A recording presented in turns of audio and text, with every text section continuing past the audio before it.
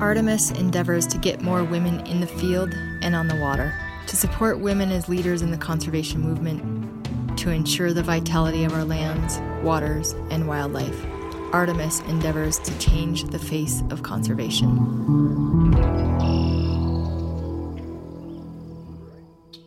Welcome to the Artemis podcast. I'm your host, Ashley Chance, and my co-host today is Lisa Salyer. Hey, Lisa. Hey. How are you doing?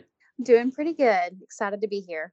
I would ask you what the weather's like, but you and I are both in Tennessee, so I think I know what it's like. It's hot. And our guest today is Melody Haege. Hey, Melody. Hey. Thank you so much for joining us. Where are you located? I'm in Minnesota. So a lot of people who've read the Little House on the Prairie books know the big woods. And we live right by, just not too far from the Mississippi, and right across the river is Pepin, where Laura Ingalls Wilder was raised. And so we always say that we live in the Minnesota big woods because it's kind of all one wood system. Oh, that's so cool. I grew up in Minnesota, not too far from there, actually. Oh, cool. Neat little connection there. Well, Melody, the first question we often ask our guests is, what's in your freezer? Well, right now there's not as much so we have two big chest freezers. I think we have like over 20 cubic feet of space in both of them. So there's the rest of one of our hogs in there. We raise meat, pigs for meat and rabbits for meat, and then the rest is all from hunting. So there's the leftover ground venison. We've been out of venison roast for quite a while now. Even though we had 6 deer in the freezer from last season, between my husband and I, we go through it a lot because we have 5 kids. So if we want to have meat, we don't like to buy meat from through that venison pretty quickly.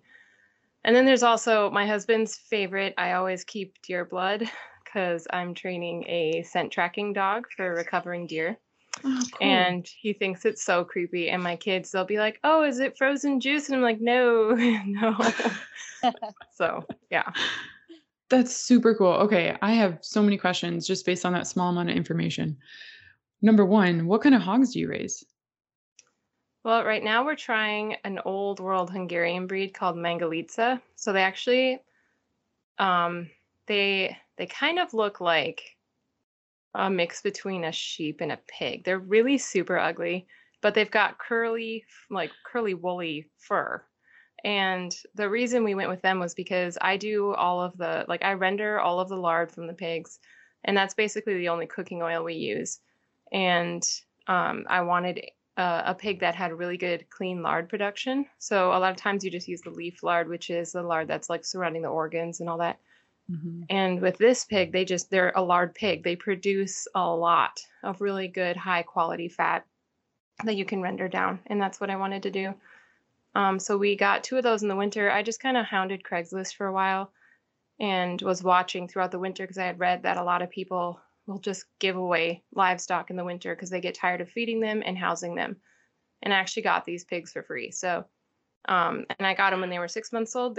Because they're an old world breed, they take longer to finish out because they're not like genetically modified to grow really fast. And then I also have 3 pigs that I got from the Amish that are just regular, conventional pigs. That is so cool. So the last deer that we got, it was actually a roadkill deer. I rendered the fat from it, and I don't know if I did it too hot or what. I just need to use it for lotion, but it smells, like I put it on myself and then I smell like cooked venison. Well, there's a trick to rendering fat. So you can't just like leave it. If you want to render fat that doesn't smell and doesn't get like super greasy, but maintains a really good structure, you can't just cook it down. You basically babysit it for hours. You put it on the stovetop on really low, and every time a little bit of fat renders out, you scoop it out of there, strain it, and let it cool. And so when I'm rendering, it's like an entire day's worth of sitting in front of the stove. Sometimes I'll do it on a slow cooker, but I'm still sitting there the entire time making sure I'm scooping it out. But we get so much lard doing it that way. And then the crackling, so the pieces left over, goes to the dogs or the cats.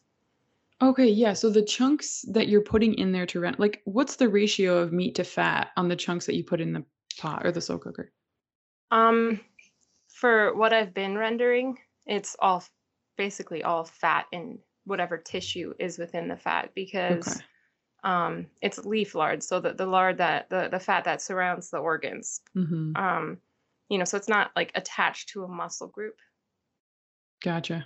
And then I haven't rendered like muscle fat yet because the last pig we actually bought the pig from the Amish and they had already, they send it to a processor that like does all of the processing for it. And except for like, they don't make the hams. And then they just give me this huge bag of leaf lard. It kind of looks like popcorn, like that size. Wow. Okay. So you got to start with the cream of the crop, and then you literally have to skim the equivalent of the cream as you go. Yep. Sounds like. And you just cook it down and cook it down. And I think I had about the equivalent of a 5-gallon pail worth, and I ended up getting about 4 quarts of rendered fat off of that. So it's a pretty tedious process, but then we use it for everything from, potatoes to eggs to pie crusts or cookies or scones. Sure. Well, that's good info to have. I'm always looking for, I don't know, we'd buy the expensive butter and tastes good, but it's a lot of money. Yeah, we replace a lot of butter with lard because I don't have a cow, so butter isn't sustainable for me. Yeah, makes sense. Lisa, do you have any thoughts that you want to jump in with?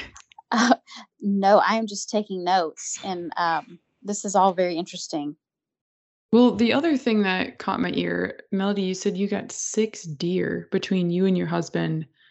I want to know about that. My husband and I have a young daughter. She's 14 months old, and I've been trying to take her into the field with me as much as possible, but it's really hard. So, can you talk about that?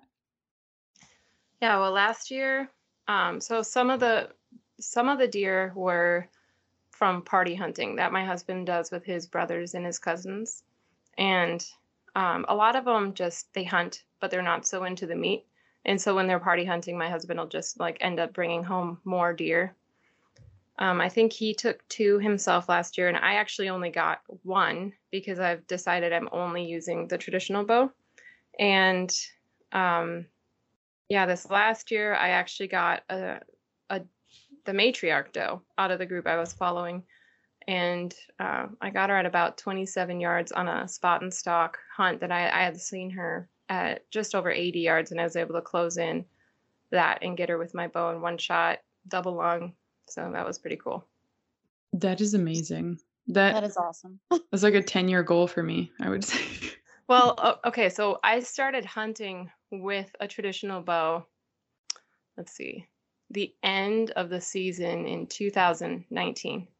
And then I realized I just didn't know enough, and I didn't want to not do it well. So I stopped hunting and just started studying like crazy. And then in fall of 2020, I feel like my years are all messed up because like 2020 lasted for like 5 years. Yeah. But it was actually just fall of 2020. I got my first deer with a traditional bow. And so the first year I had set myself a goal. I just want to get anything with this bow. And so I got a deer right down from my kitchen window. I had set up a signal for my kids where I would sit not even maybe 150 yards off where I could see the kitchen window. And then my husband was working nights at that time, so he was actually there. He just wasn't awake, And my oldest daughter, she's old enough to help with stuff, and I didn't have any babies anymore. So if they needed me to get out of my stand and run up, I'm like, you're not allowed to yell unless it's an emergency, but you just have to flick the kitchen lights off and on a few times and I'll see it and I'll get out and I'll come right up.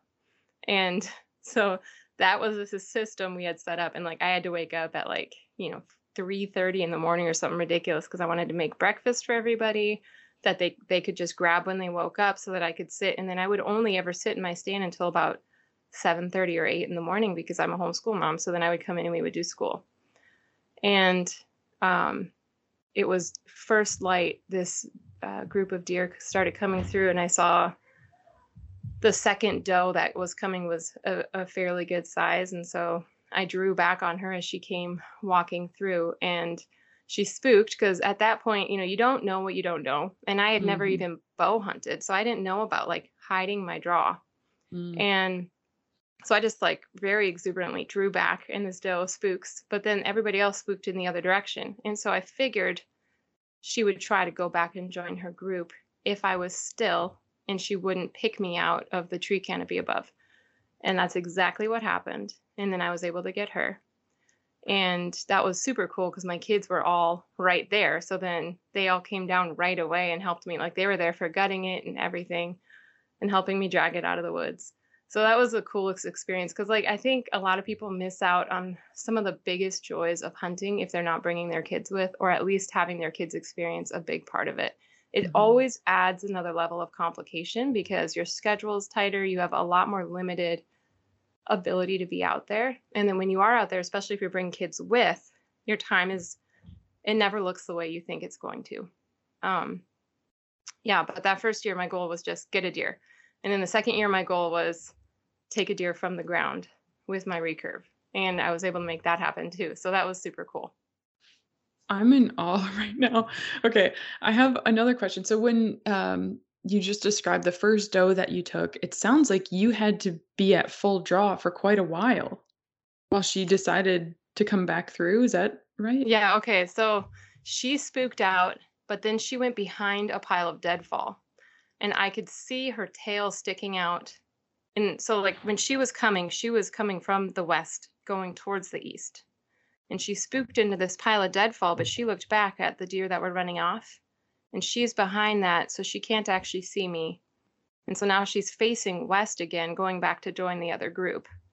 And as her head was behind there, I had let down and was waiting because I could still see her tail. And I'm like, okay, when her tail disappears, I'm going to draw again. And that's what happened. So when her tail disappeared, I drew, and then it was like 3 steps later, her vitals were in like my perfect spot. The problem is I didn't stop her. She was still actively walking. And so I ended up shooting high, but she dropped immediately because I cut her spinal cord. And then I climbed down because I could see she was not going to be able to move. So it was like within 20 seconds of that shot, I went down and did a vitals kill shot. Wow, that's amazing. I shoot a thanks. compound It bow. felt cool. Yeah, I'm sure it did. Yeah, heck of a story. Lisa and I both archery hunt. Lisa, how long have you been archery hunting? Oh my goodness. Maybe about 12 years, but that is self-learned and self-taught and lots of mistakes. And I still feel like I'm very much a beginner. I do too. Yeah, I bought my first bow, I guess it was in 2012, but still feel like I'm just starting. So It's it goes. challenging. Yeah. Melody, what led you to pursue a traditional bow? A lot of things. So it really started. My husband had bought a crossbow. We had made this deal when we sold. I don't remember. I think we had like a trailer. Yeah, it was an enclosed trailer that we decided we didn't want anymore. So when we sold it on Craigslist, we just split it up half and half, and we're like, okay, now we can both go get something we want without it coming out from like our regular budget, right? And he went and got a crossbow, and I got a bunch of woodworking tools because I love woodworking. And 2 years after that, he had never even seen anything with his crossbow. And so he's like, this is dumb. I give up. And I was really into hunting at that point. So I didn't start hunting until I was 28. So that's 7 years ago. And I kind of went fast track where I'm really bad at doing things halfway. It's like if I'm into it, I am all into it, and I want to be the best at it. And that's how it was with hunting when I started. And so then I'm like, okay, well, if you're not going to use it, I'm going to use it. I want to get a deer, because I had been really disenchanted with rifle hunting because I had taken a buck at like 120 yards. And when I got to him, I just felt really disappointed because I felt like I was just more of a shooter than a hunter, because I was a great shot, but I knew that I didn't know much about deer. I knew that anybody could have done what I did had they been in my place with like any kind of shooting ability. There was no like nothing that set me apart as a hunter, I guess. And so I wanted to hunt differently. So I picked up that crossbow and I went out there, but I don't know, it just wasn't, I realized how ignorant I was. And I made a bad shot on an 8-point buck because, of course, my first time going out there, even to the stand, my husband and I had both set up together that he had never seen anything from. An 8-point buck came in. And at this point, I didn't even understand fully the rut because, like I said, you don't know what you don't know. And like, I didn't grow up in a house that was, all about hunting or anything. And so I had never even heard the term rut before, other than like, a rut in a road or something like that. And so I went out there on November 4th, crashing through the woods, and this big buck comes in, all puffed out and looking for a fight. And in hindsight, I look at that opportunity that I was given and I get so frustrated with myself for not having prepared better before I went into the woods to really know my prey and understand what I was doing. So I made a bad shot on it because I hadn't practiced a whole lot with that crossbow. I just assumed that because I could hit the bullseye repeatedly at 20 yards, I was good enough to go. But there's all the different, yardage bubbles on the inside of that scope. And so I actually didn't even kill him. And I got a picture of him the next year on my trail camera with the arrow wound. You can see I just hit the very top of his backstrap. And I tracked him for hours. And then I had a farmer saw me wandering around in his fields and came out and like looked at it. Turns out he was a bow hunter. He looked at the type of blood and the blood trail, and then he was like, this deer is not dead. And at that point, we gave up that trail, and I put away the crossbow and never picked it up again. And just told my husband, I am only hunting with a traditional bow from here on out. And everybody thought I was nuts because we didn't know anybody who hunted that way. And I mean, ridicule for it because I had people teasing me that I was going to start just wanting to throw rocks at deer next and stuff like that. But I just started reading and realizing that, these modern weapons are just that. They're only a thing of our modern society. Throughout all of the rest of history, primitive weapons are what put meat on the table. And if they could do it, with the technology that I have in advancing even these primitive weapons, I could probably do it. I knew I was going to probably have to work a lot harder for it. And I would have to really become a proficient hunter and not just a good shooter. And that's really what drove me to the traditional bow, was realizing that I was taking with a rifle, with a crossbow, with any of those weapons that really increase your ability to get something hunting while decreasing, I guess, your impact as a person on the weapon, So I wanted something that relied more on me. So if I messed it up, it was me. It wasn't my weapon. I don't know if any of that's making sense, but I just really wanted to be in the equation of, I want it to be difficult and I want the victory to be better. I want to have to be skilled to do it. I don't want this to be something everybody can do. That makes perfect sense. And I love that explanation and reasoning. I want to hear what Lisa has to say, but to me, when I hear all of that, like, gosh, I would love to be that person. I would love to be like you. And the idea of the time and the commitment in conjunction with the obligation I have to my daughter and, our family writ large, how do you do it? That's what I want to know. Well, I think the best way to explain like the dynamic of my family is that it's not, hunting and archery isn't my thing. It's our family. And we do archery, like with my kids, it's a part of our day. We do it together a lot. I basically tell everyone that if you hang around me long enough, you're going to get it because it's contagious. And my dad, every time my dad would come over, I'd put a bow in his hands and we'd go out and we'd shoot. And he just started enjoying it. And then he ended up buying a bow. And then he ended up upgrading his bow. And then he joined Traditional Archery League with me. And he started doing 3D shoots with me. And now this year he brought his own broadheads and he's planning on hunting deer with me this fall. And my dad grew up in downtown Chicago. So it's not like he's, a woodsman from the get-go. But if you're passionate about something and you just pursue it and you share it with people, I just have found that it's really catchy. Passion is really catchy. And so with my kids, it's not really a balance because I'm not making a choice. Like I have to either have my kids or hunt, or my kids or archery. It's something we all do together. All of my kids, except the 3-year-old, yeah, 4, well, she's 4 now, have been hunting with me. And the only reason she hasn't is because I just have so many to get down the line that it's difficult to take the one who I know is just not going to enjoy it as much. I've brought her out back when she was able to fit in a backpack, but she has never been like ground hunting with me. Okay. We're going to take a quick break to hear from one of our sponsors. In South Dakota, hunting is our shared legacy, something everyone can be a part of. That's why we're focused on making our fields a welcome place for everyone. See how at huntthegreatestsd.com, where you can hear stories from sportswomen and learn what makes South Dakota the world's pheasant capital. While you're there, check out public land maps, hunting blogs, and season information for one unforgettable fall. Learn more at huntthegreatestsd.com.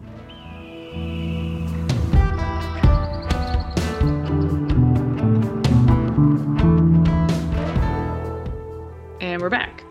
So Melody, before the break, you had talked about taking almost all of your kids out hunting with you.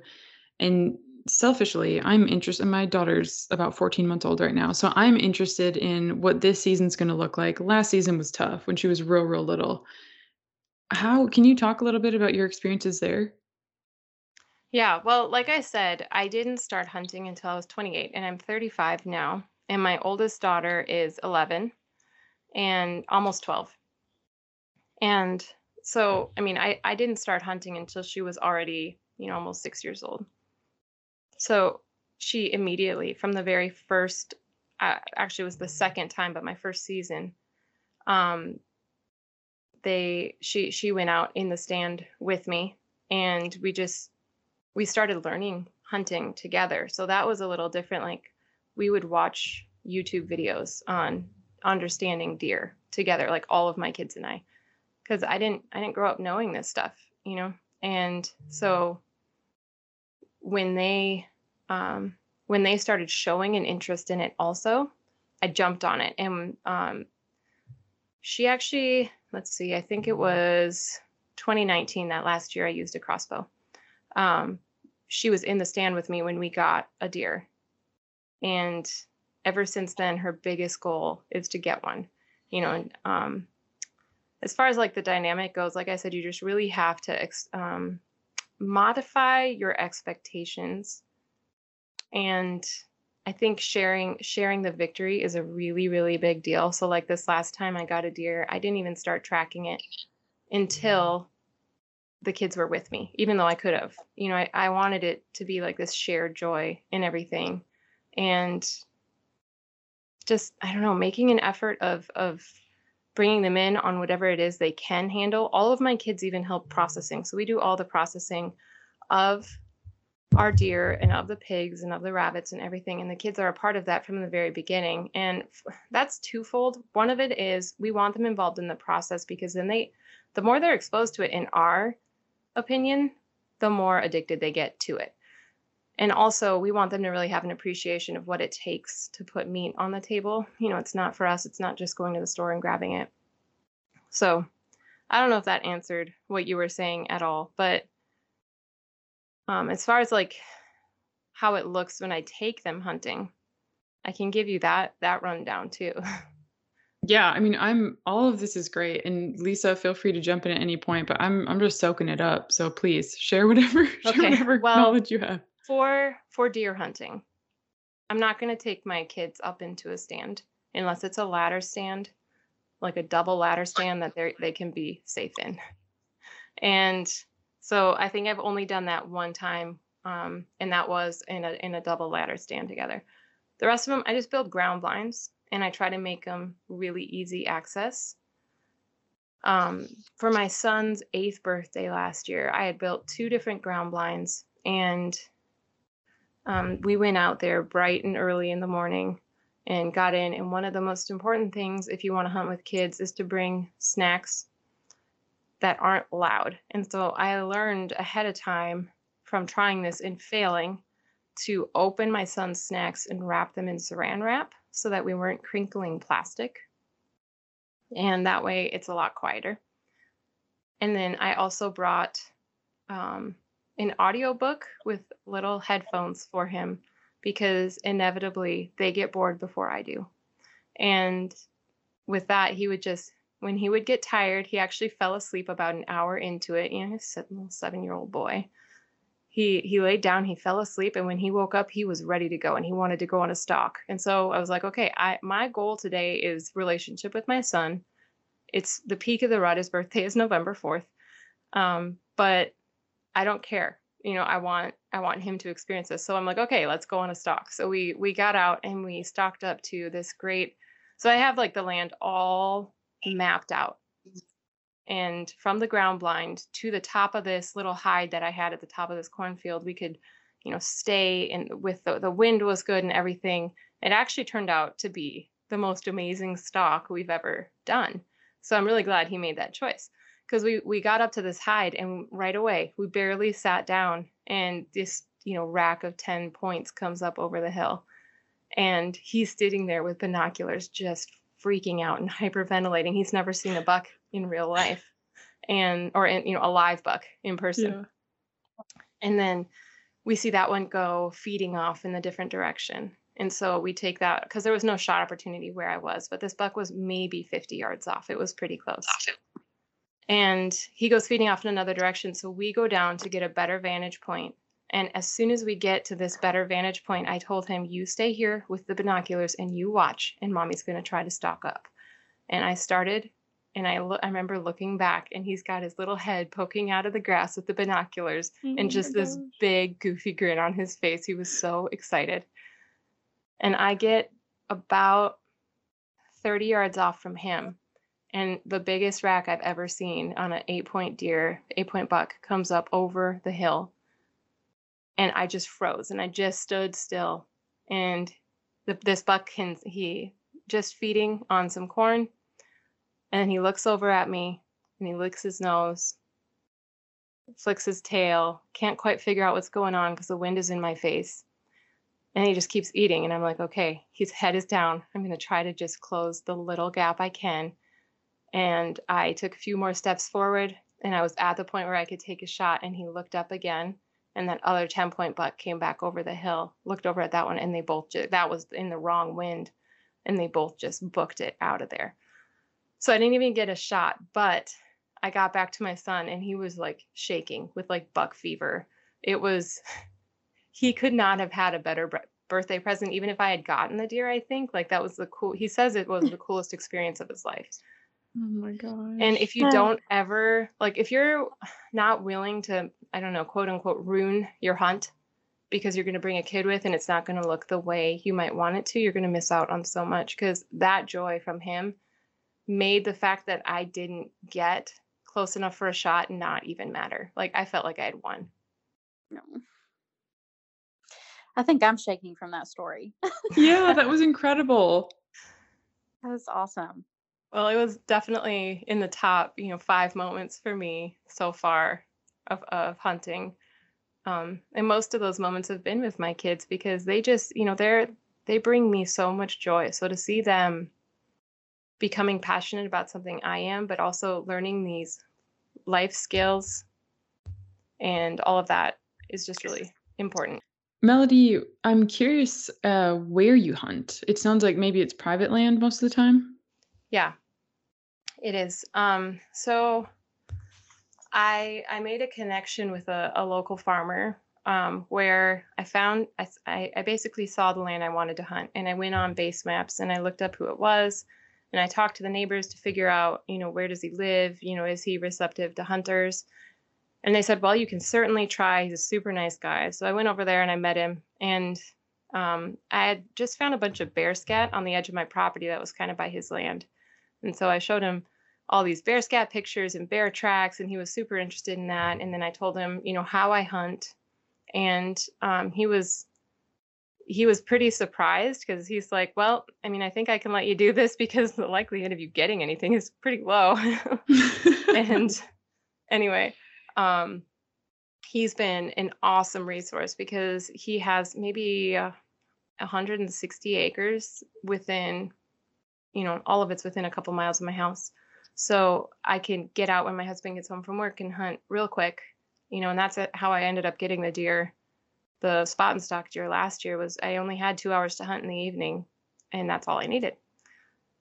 So I, on my own volition, am not very good at just going to talk to people, but my husband is super extroverted, and he made me get in the van, and we're driving to this guy's farm, and I'm like, I can't do it. I'm not going to ask. Like, what if he says no? Then I'm going to be so embarrassed. And he's like, he wouldn't let it go. And then he sees the farmer standing outside, and I'm like, Michael, don't make me do this. And he drives over and opens the window, and he goes, my wife has a question for you. And so he basically made me ask. But then I'm glad that he did, because it turns out like this guy is the type of owner like hunters dream about, where like he'll be driving by his fields and he'll text me and be like, hey, there's 10 turkeys on the west side headed towards the east if you want to head out there, or something like that. And he'll give me his report of when he's in the field and be like, oh yeah, they started coming out at 5 o'clock in the evening, and they were, feeding down to the south and stuff like that. So that's pretty cool. Better than a trail camera. Oh yeah. And I actually don't usually use trail cameras. I've only put them out like strategically if I'm going to be gone for a while and I'm not able to observe the patterns in person. Then I'll put them out because I really want to see. A lot of the reason I put trail cameras out is because I want to see when the coyotes are active and what they're doing, because we have so many coyotes around here. But I always like to be surprised by the deer, so I don't really want to pattern them that way. I prefer following, finding rub lines, following tracks, and being out there all year round and scouting and seeing what's out there myself.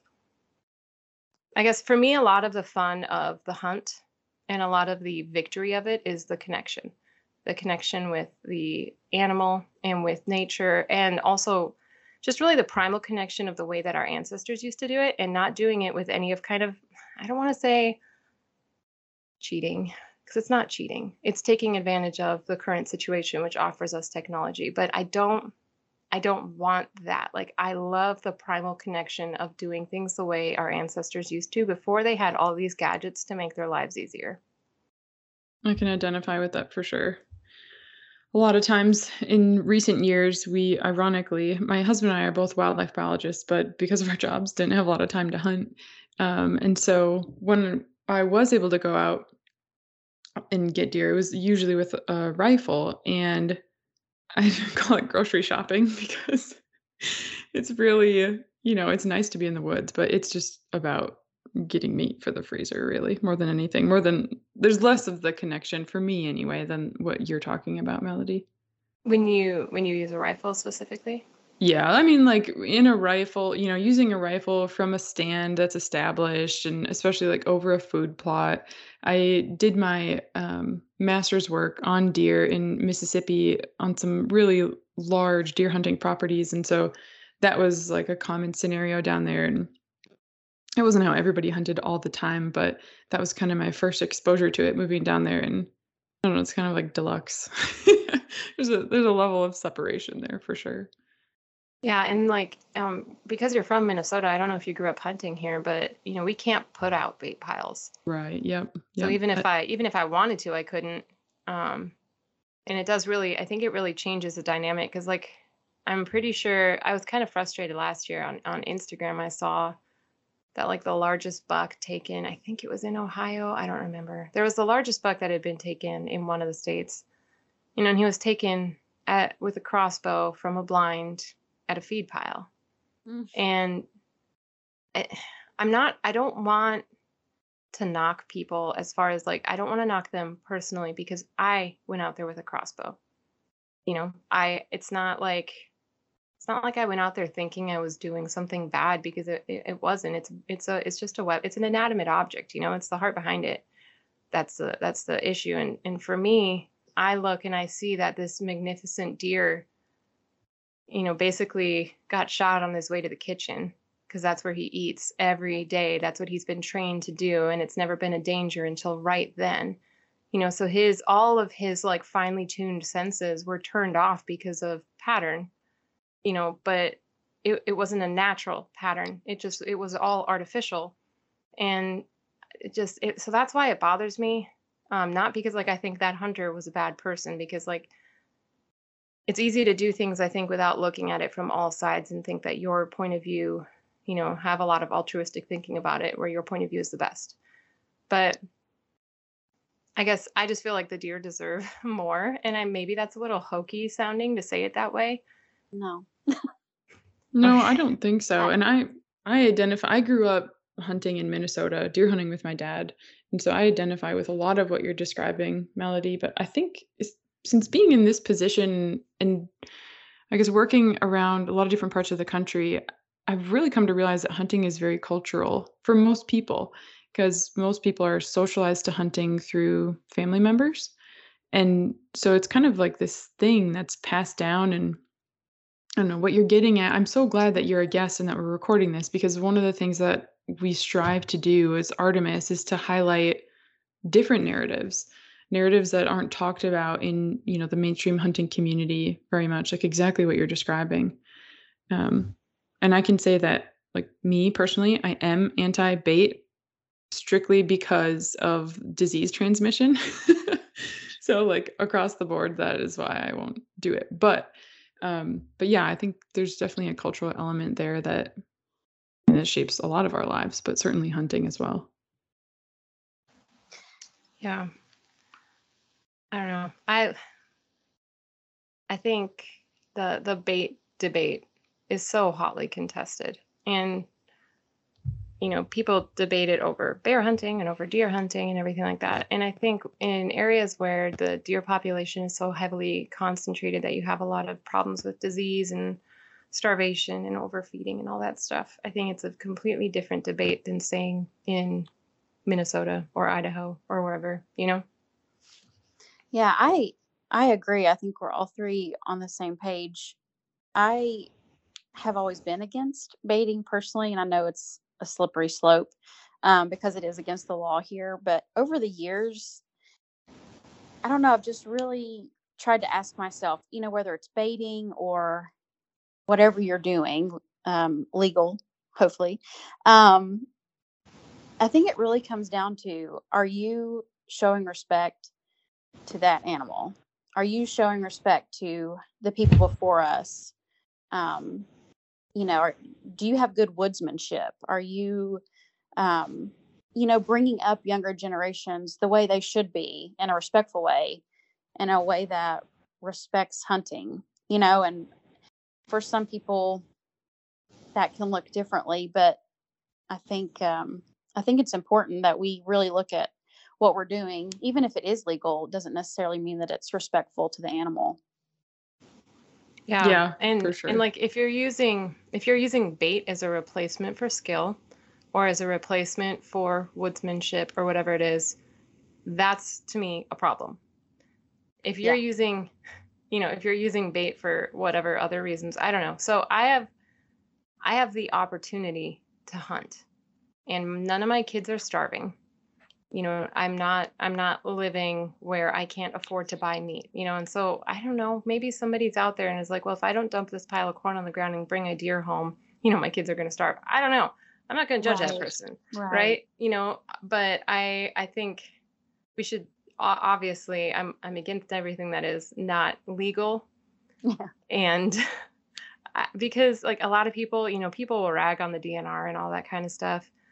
But there's a lot of research that goes into why things are the way they are, and like disease transmission being a big one. Like I remember I had to tell one of our neighbors, you really shouldn't be feeding deer. And he goes, well, I'm not hunting them. I just feed them because I like to see them in the yard. And I'm like, yeah, but that pile where they're going is, first of all, you're ruining their natural feeding pattern. But also, if they're all eating out of the same thing and one of them has a disease, they're all going to get it. And so he said he wasn't going to do it anymore, but we'll see. Props to you, Melody. Keep up spreading the good word. Okay, so one of the things, and correct me if I'm wrong, but I feel like you homeschool your kids. Is that accurate? That is correct. Okay. Lisa actually we were talking before this, and she said they're maybe considering that in their future. So I'm sure Lisa has some questions specific to homeschooling, but I wonder if you could talk about how that impacts. I don't want to keep coming back to the time element, but really the amount of time that you have to engage you and your family in things like archery. It opens me up to be so much more free to do things. Because I think a lot of people think that if they homeschool, they are bound to school hours being home with their kids and they can't do anything else. But the whole reason behind a lot of homeschooling is having some mobility and having some freedom. And so, like I said, I can wait until 8 o'clock and be out in my deer stand and then come in and we can still fit a full day of school in. I'm a very cautious person. Like even though I have an almost 12-year-old, like I'm not going to leave my kids home alone, like at all, because we live in the country. And if something happens, there's nobody right by here that could be a help, you know? And so I won't go out and leave my kids alone. But if my husband is, here a little later in the morning, or if he's working nights and he's actually here, but he's just not awake, like I'm fine with that, because the property I hunt, I can literally see my house the entire time.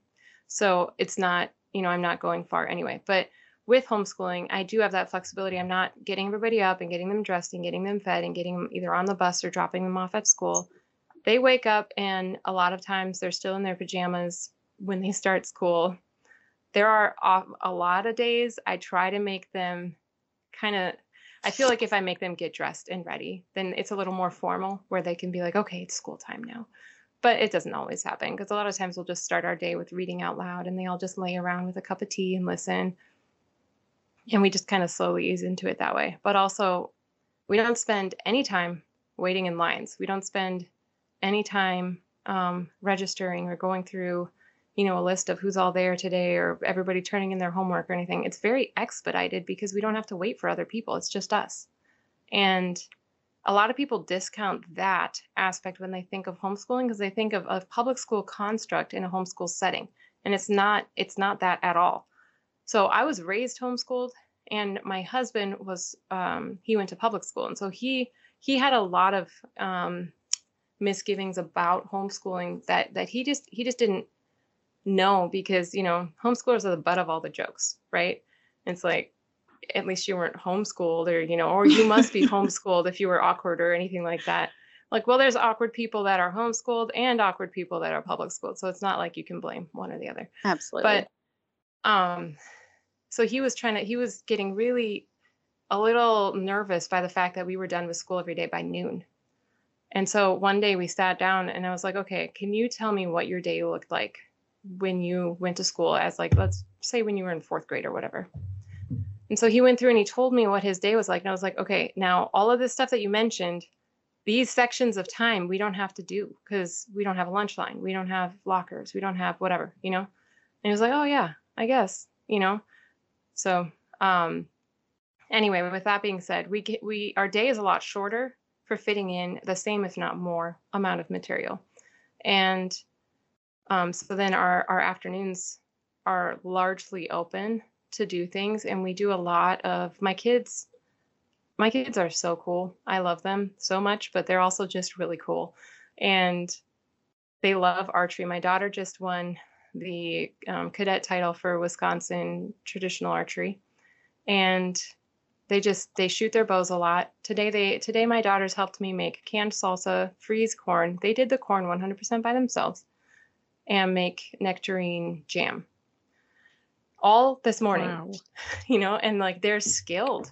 They can do so much because our lives are very much revolving around the things we do. And my husband and I both share the same mindset that our kids are coming with us to do stuff. We're not doing it and leaving the kids at home. Like, they are capable human beings. And I don't want to ever say, well, you're just a kid.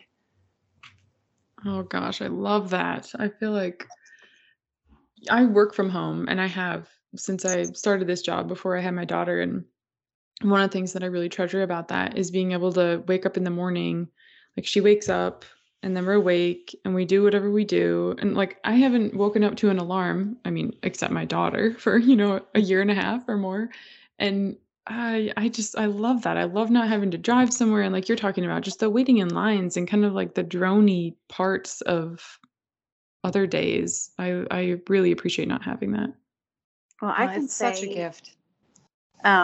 today was my daughter's first day in kindergarten, and they've been in kind of like a part-time daycare, so we've had to get up early, but she had to be at school at 7:30, and I just couldn't help but feel like, for a 4 and 5-year-old, I don't have a problem with structure and schedule, and we all get up early, but I just thought, man, it's just hard on the little kids. And today was our first day, so it's going to be a long road through kindergarten. But yeah, I'm kind of getting more perspective on, still getting up early and being productive, but the public school schedule really doesn't line up with probably what your little kid needs at that age. Yeah, I've done a lot of study into how I want my kids to be structured at that age. And the thing I've just really come away from my perspective, which I'm only my kid's parent, and I try to stay away from making any blanket statements where people would feel like what I'm saying for my kids should apply to theirs too. Sure. But I've just found that my kids are not ready for structure. They're not ready for reading. They're not ready for a lot of stuff until later. And so with my oldest daughter, I had this plan where she was going to read at a certain age because I learned to read very young. My mom says that I was reading when I was 3. I don't know if that's accurate or not. I don't remember. But like I had this plan, you're going to do this. You're going to be in music. I'm a musician, and I really want my kids to be proficient musicians also. And then it just kind of didn't pan out because nothing stuck. And I was getting so discouraged. And I remember reaching out to someone and being like, what do I do if my kids can't learn? And she's like, you back off. I'm like, oh. I didn't. She's like, they're not ready for it. And you're going to just meet resistance. You're all going to get discouraged. Somebody's going to walk away crying, and nothing good is going to happen from it. And so with my, the next kids, I was like, okay, I'm going to wait. And this is going to be a test because I have 5 of you. I already messed up on 1. Now we're going to see, what happens with the next one. And one that I back and was like, okay, I'm sorry I pushed you so hard to try to do what I wanted you to do. We're just going to chill. We're going to read a lot of books together, and I'm not going to make this happen. And then with my other daughter, it was like, that one was a complicated situation because at the time I didn't know she had an undiagnosed spinal cord problem and she has a connective tissue disorder. So she actually couldn't do things. And eventually it was corrected by surgery and stuff and lots of therapy. So then I was like, okay, well, that wasn't a very good test. So then I tried with my son. I didn't bother teaching him his letters. I didn't teach him his numbers or how to read until he started showing signs of wanting to do it. And he was almost 7 years old when he was like, hey, Mom, do you think I could learn how to read? And within 1 month, he was reading. Like, it wasn't, he had all his ABCs memorized. He was doing basic math. He got a year ahead in math. And now he's an entire grade ahead so he's in 3rd grade, he's 8. And he just started his 4th grade math book at the end of last year. So he was still in 2nd grade technically. And I just think there's a lot to be said of not pushing too much too soon.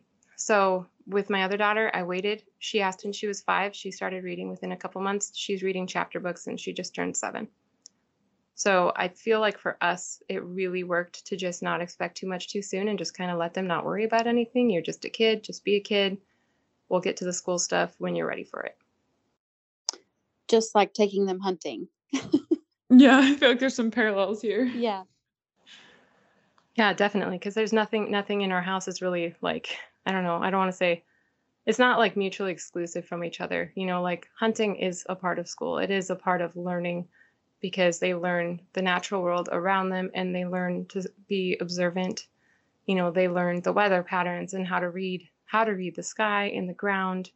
And we talk, they're learning botany. We talk plant identification They know more about the different rhythms of how deer exist in the world and what they choose to eat than most adults probably know. And it's all because of spending time in nature and talking about it and making it a regular part of our conversation. So I don't say, that's not a part of their school or their learning, because I think learning is so much more than just a classroom. Absolutely. Makes a lot of sense to me. So, Melody, you talked the story of all of the stories that you've shared today have been amazing. But I would love it if you could tell us about one of your favorite moments in the field that we haven't already covered. Okay, well, I think so. Last fall, on October 2nd, we had a real rough time. My brother was gravely injured in an accident, and he went from being an elite athlete to being in a wheelchair and lost half his left foot, and all the bones in his right ankle got crushed. It was just a really bad accident. And then that same day, my grandma actually passed away. So it was like this, at first it was a long day of, is my brother going to live or not? And he's still here, minus some body parts. But after that time, I ended up taking his kids, and between my sister-in-law's mom and myself, we watched their 2 and 3-year-old kid. I have a 3-year-old, 5-year-old, it was 7-year-old, 9-year-old, and 10-year-old at that time. So I have a lot of kids of my own, and taking them in, it was a really rough month for us, and I love my niece and nephew so much, and like they fit in our family so well. It was so great to have them here, but just the turmoil of what was going on with my brother in the background was just really hard. And they wanted to be with mom and dad, but they couldn't. And so then October 29th, I brought them back to where my brother was, because he was out of the hospital enough that he could be around his kids, because the chance of them injuring him by trying to hug him or something like that was really low at that point. So I brought his kids back to him, and then that same day I ended up flying home, and my husband was like, "You are really stressed out. You need to go out in the woods." And so I went and I got my bow and went out to this cornfield that I like to see. I see the deer in it all the time at sunset. And, like I said, my brother was an elite athlete. Like he was really, really fit and really active. And so I remember sitting on the edge of this field and taking a video of it and sending it to my brother and being like, "This is my plan of attack. This is what I'm going to do. This is what I think is going to happen." And I laid it all out. And then I started, just going for it. And everything played out exactly as I said. And that's when I got that deer on the spot and stock. And the bow I was using in order to, as just a way of saying thank you for taking his kids during that time, he bought me a new bow. And I had only been using it for like a week at that point, but I brought it with me that day. And I was able to get that deer with it that day. And it was like the culmination of just a lot of really hard situations kind of coming to a close, it felt like, and just this significance of doing something really hard. Most people aren't going to get a spot and stock whitetail. And doing it well, where the deer, it was a 90-yard walking blood trail, double lung. It was one of the most surreal moments of my life, but then also to be able to go back and see I had made this plan and everything went exactly as I wanted. It was like, after having so many like hard hits that month, it just felt really awesome. Oh, I can imagine. That sounds amazing. Wow, that was a great story. I know. I'm sorry. I'm just like enraptured here. I keep forgetting that I'm the host. Okay, well, typically we do a segment called Hits and Misses. We're getting close to an hour, so I want to wrap this up, but I think it would be fun to do a quick round of hits and misses. So what have you been aiming for and how did it go? Lisa, can you start us off? Sure. Well, I'm going to say my hit or miss this week is my oldest started kindergarten today in public schools. And it went much better than I thought it would. She did great, which I expected. I thought I would be a mess, but it was a good day. I was happy, not hardly any tears. So I'll call that a win for today. There you go. Yeah, that's a good one. Melody, what have you been aiming for? Okay, well, going back to the thing with my brother then, because he couldn't do stuff anymore, like he just wants to run, but he can't. And I started realizing that I wasn't pushing myself enough physically, and I felt like I needed to do more. So I started this challenge. I don't know if you've ever heard of the 75 Hard challenge, but I wanted to just become the best version of myself physically and mentally that I could. And so it involves just, a lot of working out and reading nonfiction books and drinking a gallon of water a day and stuff like that. And I started doing that, and I started to see so many changes in my body. And as a 35-year-old woman who's had 6 kids, like I want to age well. And as I started doing it, it became less for my brother and more for me, because I realized I need to take care of myself. And if I want to be like, there's so many jokes about people who are like, oh, you whitetail fit, because all you have to do is walk to a deer stand. And like, I don't want to be that. Hunters are supposed to be athletes. And I've started just really pushing myself. And in the last, I don't know, 6 months, I've actually dropped like over 30 pounds, but also just built a lot of muscle. And like, I look back at pictures and I'm like, I didn't realize I even had any weight to lose. Like I've always been a, fit, active person. And it's just been really forcing myself to get out there, to be working out daily, to be, not eating sugar. I stopped drinking alcohol the beginning of this year, even though like I never drank like a lot. I wanted to set a lot of limits on myself to make sure that I was pushing myself to be the best version of myself that I could be. So this year has just been a lot of really intentionality of pushing myself towards that goal. And it's so like addicting, I guess, to start seeing the results of pushing yourself hard every day. Man, this title of this episode should be Inspiration by Melody. Absolutely. I was just thinking, she's so inspiring. Well, I would say I have a miss. Yesterday, I harvested all of the Brussels sprouts from the garden that I planted. I started them as seeds back in February, and they sucked. I mean, they're all ruined. I had cabbage worms that I picked off. Like I had like 3 waves of them. I think they're cabbage worms that I picked off. And in the end, I think I left them out there way too long. None of the buds got to the size that I would want to eat. And I harvested them all yesterday and brought them in the house. I'm like, these just smell like these have to be composted. So next year I might experiment with netting and I don't know what else, but my garden as a whole did wonderful this year, but the Brussels sprouts, they were a miss. So anyway, I only shared like a hit. Like, I mean, I have like dozens of misses outside of that. So it's okay. Everybody does. Okay. But I appreciate the one that you shared for sure. Yeah. And Melody, thank you so much for joining us. I feel like this was an incredible conversation. Yeah, well, I was really happy to be here. I think it's really, really cool what you guys are trying to do with the podcast and all that. So, well, we appreciate it. Thanks for joining us this week on the Artemis podcast. We hope you're having a great week. Until next time, be bold, stay curious, and get outside.